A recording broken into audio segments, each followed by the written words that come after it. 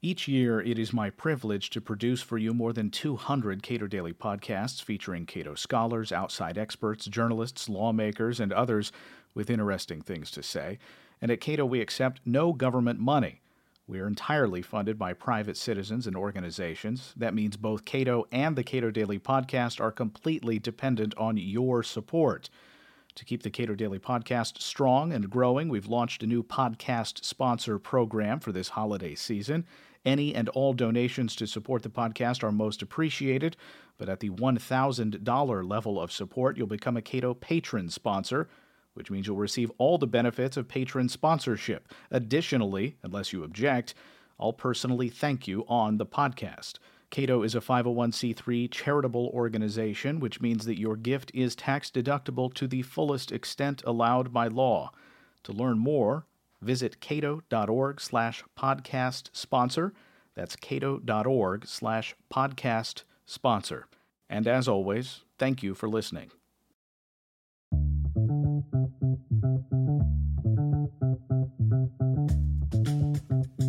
This is the Cato Daily Podcast for Tuesday, December 5th, 2017. I'm Caleb Brown. The Supreme Court has an opportunity to reshape the way your home is protected from police snooping, and not in a good way. Jay Schweikert discusses the Cato Institute's brief in the case of Collins v. Virginia.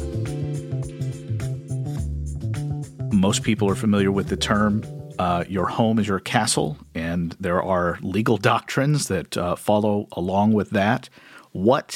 As a constitutional matter, what is the home? So the home is the place where you make your residence. It's the place where you live. It matches the same standard understanding that most people have. And the one thing, the one addition to that that's relevant for this case is that your home, for Fourth Amendment purposes, is not just your house. It's the land and the so-called outbuildings surrounding your house. And the name for this area that the Supreme Court has used is the curtilage. This is the term that the English common law used to refer to that land immediately around your house. This is the curtilage of your home. And that curtilage is itself treated as part of the home for Fourth Amendment purposes. So generally across the board, it's uncontroversial that for the same reason that searches of your home require a warrant, searches in the curtilage also require a warrant. For instance, if police were looking in your garage or looking in your garden or looking through your bushes outside, your windows, that's all part of your home. The Supreme Court held that in a 2013 case, Florida v. Hardines, that this area is intimately linked to the home both physically and psychologically, and that it's as part of the home itself for Fourth Amendment purposes, and that this is, a well-established point going all the way back to English common law. So the question in this case involves something that was in the yard or in the driveway of the home, and I think the point you made before we started recording is if this were a backpack or if it were a trunk sitting in the same location, it would not even be controversial that the police would need to have a warrant in order to search those items. That's exactly right. You have to get a warrant if you want to search something in the home. This includes, parts of the curtilage, shacks, outhouses, barns, in a more modern terms, gardens, yards, garages. The police can't go snooping through your garage, looking through your toolbox or whatever, unless they get a warrant.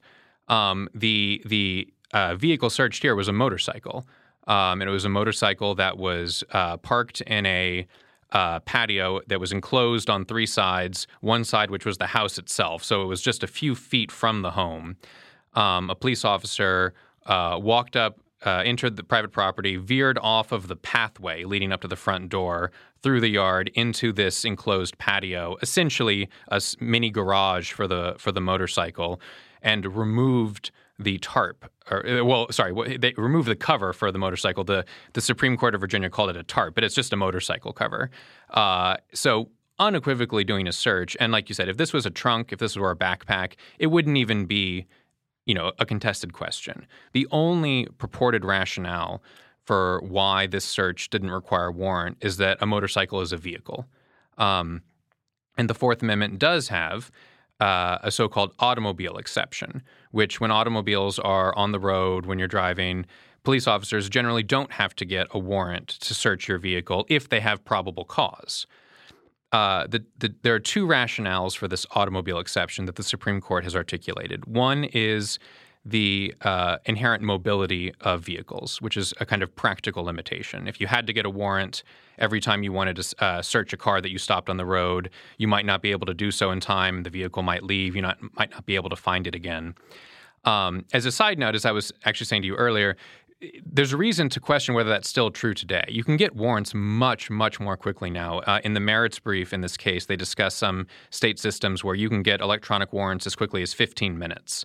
But in general, that's the one of the rationales for it. The other rationale for the automobile exception is the reduced expectation of privacy that you have when you're traveling in public in your car or in your vehicle. There are all kinds of regulations that say, who can drive and what you have to do to be allowed to drive and what the rules are when you're on public highways. But critically, those regulations and that reduced expectation of privacy is almost always tied to use of your car out in public. All of the relevant this is a Virginia case, all the relevant Virginia traffic codes specifically refer to when you're traveling on the public highway or a car in use on the public highway or something like that. So none of those rationales apply to a car that's parked at home. You certainly do have an expectation of privacy with vehicles parked at your home. If you saw your neighbor going into your garage, lifting up the cover on your motorcycle or looking through the, trunk of your bike or peering into the windows of your car, you would wonder what they were doing. You might call the police. That would certainly be an invasion of your privacy because it's part of your home. People keep things in their car. They store things there sometimes. They've brought things home that they've recently purchased or that they're taking to someone else. It's, it's part of the home itself. And likewise, when a car is at your home, it's obviously not mobile. It's not about to leave. You may not even be home to drive it away. And of course, if you did leave and the police saw that happen, well, then you'd be driving in public and the automobile exception would apply. So whatever justification there is for the automobile exception in general, it absolutely does not apply in this case. This case should be governed by the ancient and sacred principle that a man's home is his castle, that when you retreat to your home, you are free from unreasonable government intrusion, and that if the police want to search your home, they need a warrant. Simple as that. All right. So this motorcycle was covered. How much difference does that make? I don't think that's determinative because the police officer here still entered private property and veered off of the pathway leading up to the door of the house, which is itself actually a pretty significant distinction. The Supreme Court has said this was they mentioned this in the Florida v. Hardeen's case from 2013 that there is a general license to go up to the pathway of someone's home and knock on the door. That's something that we all expect people to do sometimes, and police officers can do that to the same extent that anyone else can. If a police officer would like to ask permission to search your home, or if they think you may be a witness and they want to ask if you observed something, they are allowed without a warrant to walk up to your front door, knock, and if you choose to answer, you don't have to, but if you choose to answer, to speak with you. But in the same way that you wouldn't be upset if a neighbor did that, but you would be if they left the pathway and started snooping through your rose garden.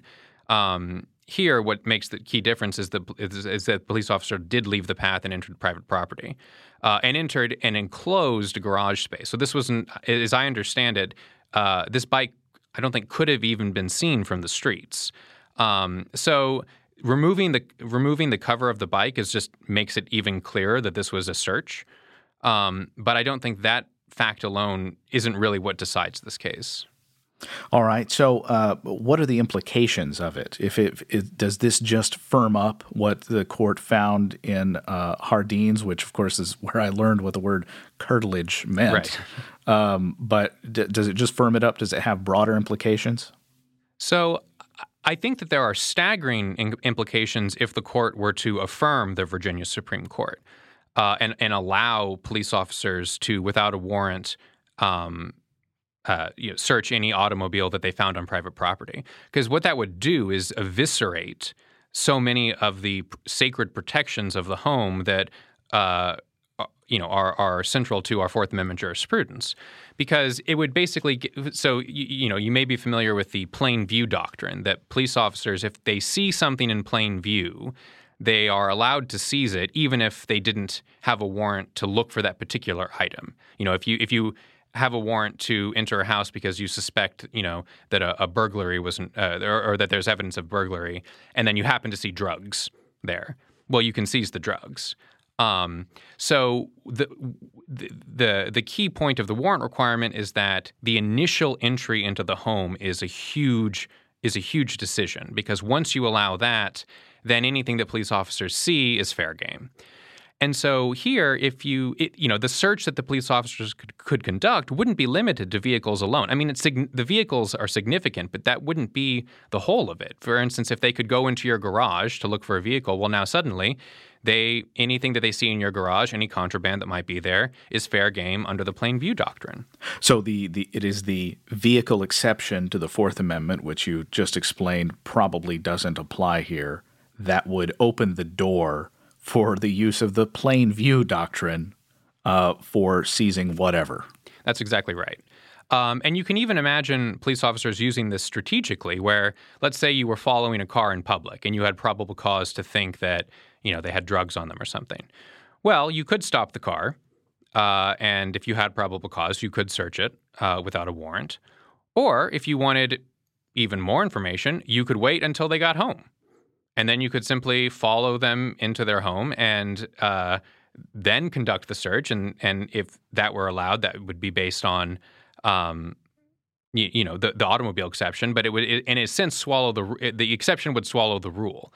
And it would be sort of a free pass to strategically work around the bedrock requirement that searches of a home require a warrant. So I think that there would be tremendous implications if the Supreme Court affirmed the opinion.